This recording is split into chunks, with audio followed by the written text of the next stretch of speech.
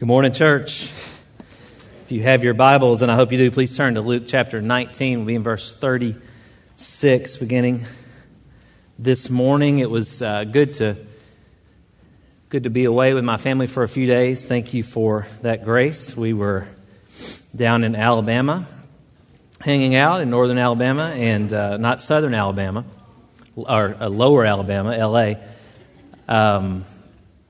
But has Alabama experienced anything since we were gone? I'm kidding. I love you, Miss Kay. Listen, y'all. When something takes 15 years to happen, it may be worthy of a mention in the pulpit. But all you Vols fans, I'm really happy. I have a picture to show you this morning. That is my Aunt Kim, who's only a few years older than me, my dad's baby sister. She was more like a sister. She's the biggest Tennessee fan I know, and she has been in the desert for a long, long time. And she was able to be there yesterday for it, and she is standing with my best childhood friend, Joe Henry. Let me tell you about Joe Henry. If you need any insurance in northern Cheatham County, have any needs, he is your man because he's the best. But Joe took me to Rocky Top growing up, he and his family, and we went to many games together. Particularly the ones I remember are the 1994 and 1996 Florida games, which we had the Peyton Manning years. This was my childhood in the 90s, and we never could beat Florida. And my memories are 3.5-hour drives home, which took about 2 hours and 45 minutes because Miss Janeth, Joe's mom, had a heavy, heavy foot after those losses to Florida. And I would wake up and peek, and I would see on her GMC Astro the 98 miles per hour, and it was like, what is happening? Miss Janeth, I'm sorry to reveal that, but that's a true story. And just devastating losses for this kid, UT fan. And it occurred to me, you can take the picture down, Ryan. It occurred to me yesterday as my 14-year-old, who is an Alabama fan, I'll tell you that in a minute, but looked at me and said, well, I've never seen that happen. Which is true. And Howell, I want you to know that growing up, I never saw Alabama beat Tennessee much. It used to be quite different back in the 90s. It was different than Tennessee and Florida. But I did marry into this Alabama family, and they get it honest. We married into a family who's my wife's mother's brother, her uncle, played for Bear Bryant. But they actually grew up an Auburn family, which was crazy. And to this day, I'm thinking of this story because right before I got up, Elliot, our second son, looked at me and said, Dad, you look ridiculous in that coat.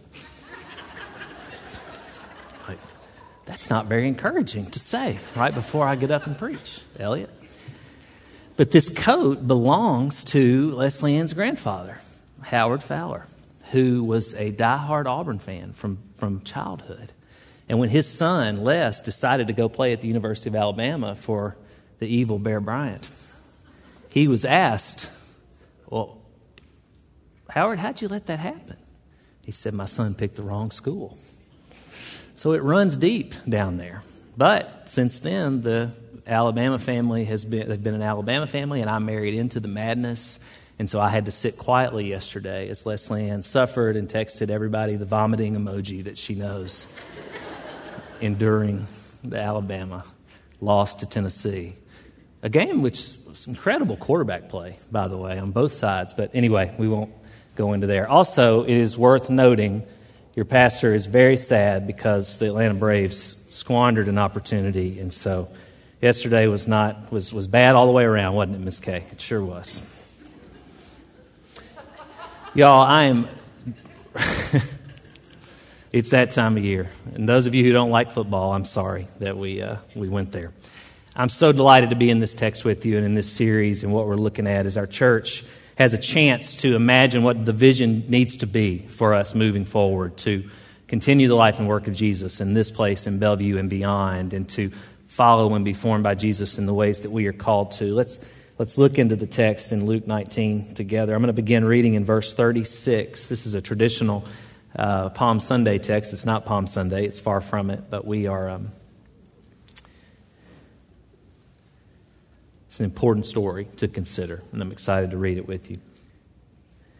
Text says, as he was going along, they were spreading their clothes on the road. Now he came near the path down the Mount of Olives, and the whole crowd of the disciples, they began to praise God joyfully with a loud voice for all the miracles they had seen. Blessed is the King who comes in the name of the Lord. Peace in heaven and glory in the highest heavens, in the highest heaven. Some of the Pharisees from the crowd told him, Teacher, rebuke your disciples. And he answered, I tell you, if they were to keep silent, the stones would cry out. Such a powerful, powerful word from Jesus. You cannot keep them down. But then the tenor changes here in verse 41. He says, as he approached and he saw the city, he wept for it, saying, if you knew this day what would bring peace, but now it is hidden from your eyes. For the days will come on you when your enemies will build a barricade around you, surround you, and hem you in on every side. They will crush you and your children among you to the ground, and they will not leave one stone on another in your midst, because you did not recognize the time when God visited you. May God add God's blessing to the reading of God's word. Now, Jesus is weeping over Jerusalem, and his tears, they bring to mind, to me, these verses from Luke chapter 13. This verse, Luke chapter 13, verse 34. It says, Jerusalem, Jerusalem, who kills the prophets and stones those who were sent to her. How often I wanted to gather your children together as a hen gathers her chicks under her wings, but you were not willing. This picture of a hen trying so hard to gather all the chicks together, but cannot quite do it. Can't get them all together. They keep squirming around. They're not willing to be gathered, just out of the hen's grasp. Now, y'all, it was all the way back in chapter 9 in Luke, where Luke tells us that the days had come near the end of the days when Jesus' ministry, they would end his ministry on earth. And the text in Luke 9 tells us Jesus turns his face toward Jerusalem, or some translations say that Jesus determined to journey to Jerusalem. So our text today is it's the culmination point of what the story Luke has been unfolding in the past 10 chapters or so. Jesus is now coming into Jerusalem, and he has and is journeying with and ministering to the people that he loves. The people that he is going to die for. Us. And he's overcome with grief and with sadness that we just don't get it. Now, Jerusalem in Hebrew, it means foundation for peace, or foundation of peace. The city of peace. And here we are, the Israelites, failing to be able to tell what really brings peace. It's quite ironic.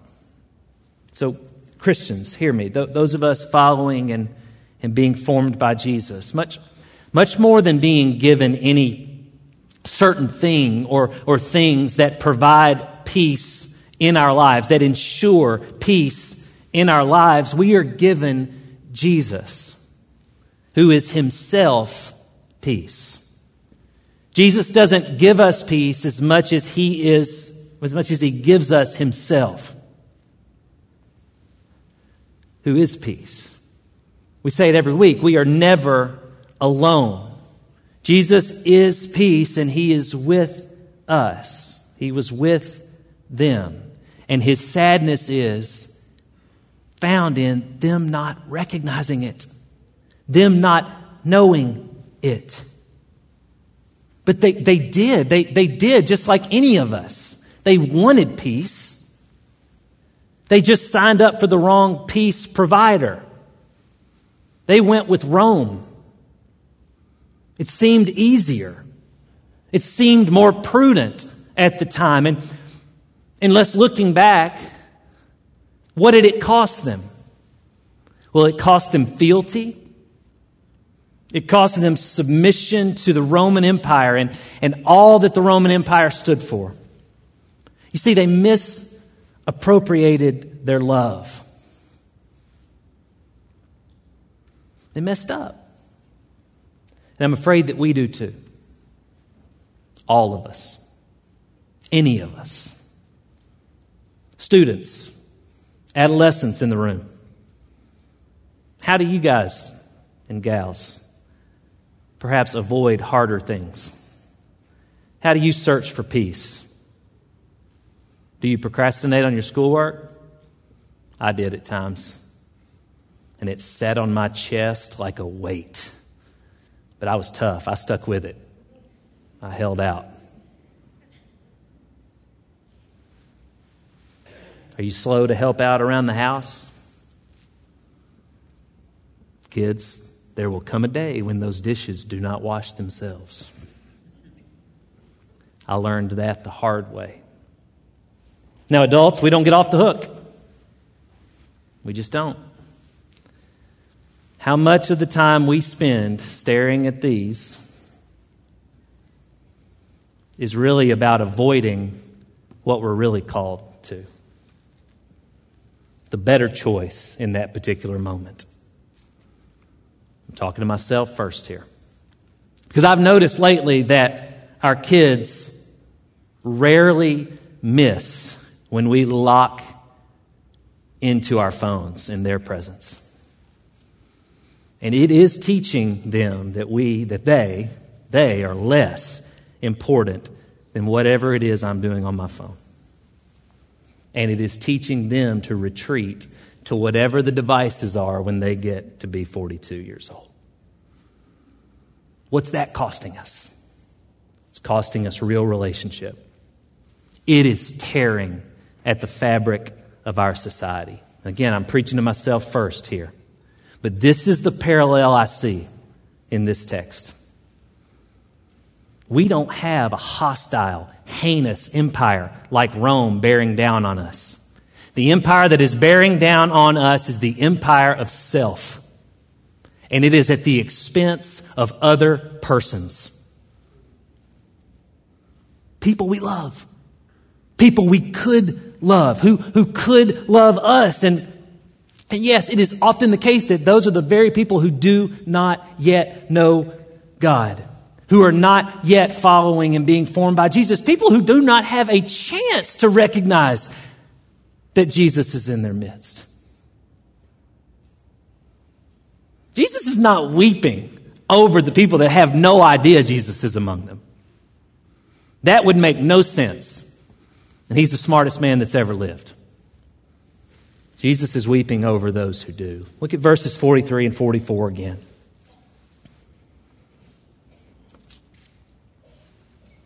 For the days will come on you when your enemies will build a barricade around you, surround you, and hem you in on every side. They will crush you and your children among you to the ground, and they will not leave one stone on another in your midst because you did not recognize the time when God visited you. These difficult to read and even more difficult to consider verses detail Luke seemingly, I believe, thinking about the temple being overtaken and destroyed by the Romans around 60 A.D., which would be several years before he wrote this, likely. Luke is thinking about, as he writes this, those who suffer. He's thinking about those who are struggling, suffering under the weight of poor decisions, fealty to the wrong peace provider, and the consequences thereof. And he's writing about Jesus, who's thinking about his friends, about his Father's chosen people who have chosen to not recognize when the Father sent the Son to walk among them. So Jesus, standing on the Mount of Olives, yes, he is weeping Recently, we cemented our sermon plan for next calendar year, for 2023, and I'm very excited about it. And it includes a several-week character study of the life of King David. Jesus is not the first to mourn over Jerusalem on the Mount of Olives. 2 Samuel 15:30 says David was climbing the slope of the Mount of Olives, weeping as he ascended. See, David was escaping his son Absalom, who had stolen the throne from him and turned the city of Jerusalem against him.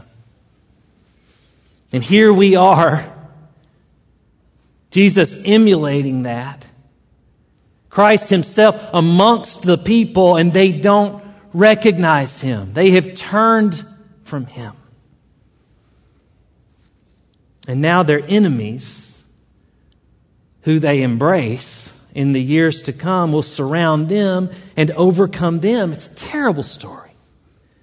Crushing them and their children and destroying their edifices.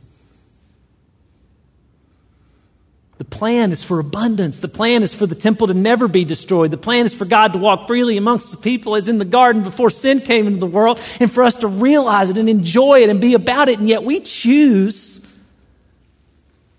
something else. Do you see it? Do you see why it breaks God's heart? Do you see why it needs to break ours? First step is to realize it. We're asking the question this week, what to do when the city doesn't love you back? There are a couple of very important ways for us to consider what Luke is telling us here about Jesus and about us. What do we do when the city doesn't love us back? And first, we must realize that I am often part of the contingent not loving God well in what I say and what I do and what we say and in what we do. The contingent that does not love God very well. We are looking for peace elsewhere. We're looking for it somewhere else. And we must, the good news, the irony, what we must realize, what we are called to amongst one another together in this thing called church, is to continually remind one another that even though we get like that far too often, that Jesus hasn't left. Never has, never will. In fact, he walks right into Jerusalem all the way to his crucifixion. Even though they rebelled, even though they did not recognize Jesus, even though they caused him great grief and suffering, leading to him weeping over the reality of the day, they are not alone. They are never alone. We can read that back into the story. Perhaps they didn't realize it. It led to his tears, but we can know it. It's such a grace that we can know that Jesus did not abandon them, that Jesus does not abandon us. We are never alone, any of us. I once had a friend who I was hoping at the time would begin to follow and be formed by Jesus. We spent a ton of time together. And his reasoning to not do so was that he did not see any difference in Christians and non-Christians. And oftentimes his evaluations were spot on. It's so frustrating, isn't it? How we still fall short.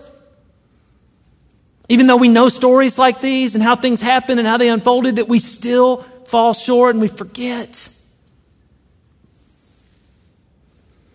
But with each other, we can continually remind one another that we're not alone. That we have a better king that draws us back to himself, even when things are way off track. How did the late Reverend Fred Craddock say it? He said, I truly want to be with Christ. And I used to think that this meant, or my motivation used to be, because I thought wherever Christ is, there would be no misery. And then I realized, after seeing how much misery still existed, even in my own life, that where there is misery, that's where Christ is. Jesus is weeping over the misery in Jerusalem. Misery they don't even realize yet. And Jesus' weeping, it comes in the form of a lament that we just read. Fred Craddock says this of what a lament is that Luke records here that Jesus is uttering over Jerusalem. He said, a lament is a voice of profound love, profound caring, of a vision of what could have been, and grief over the loss of what could have been. A lament is accepting what is lost, but it reveals energy enough to continue on, to keep moving forward. There is reason to lament. Jesus shows us that, but there is energy to go on. We can grieve the way things have been, the way things might be in any specific circumstance, the things that have brought misery upon us. We can grieve them. Jesus' lament over Jerusalem seems to be born out of this resignation on his part that there's nothing that can be done to reverse what is happening. Look at verse 42. If you knew this day what would bring peace, but now it's hidden from your eyes.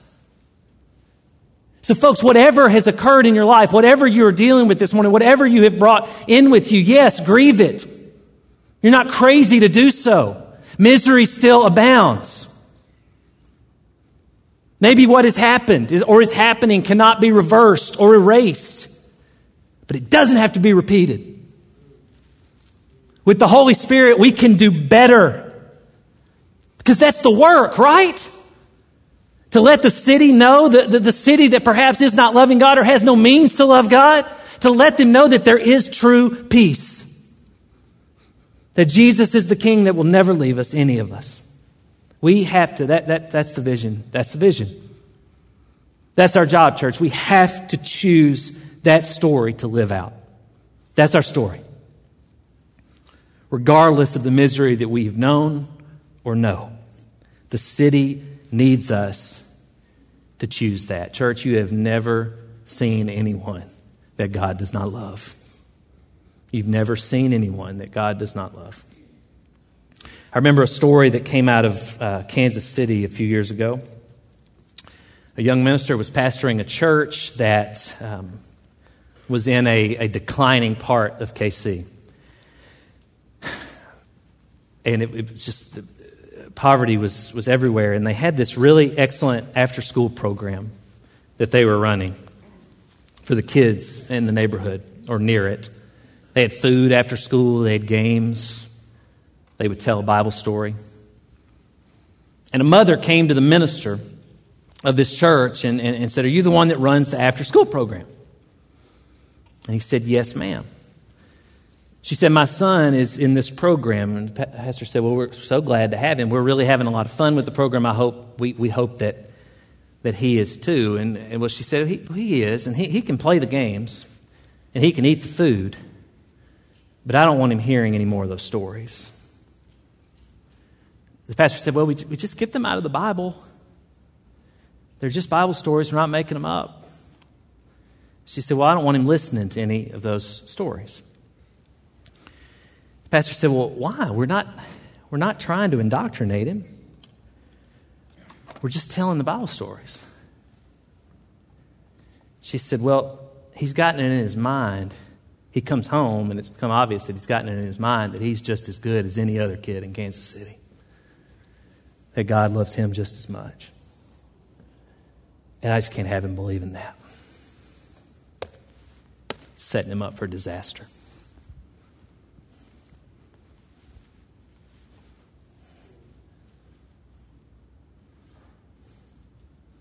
Not on our watch.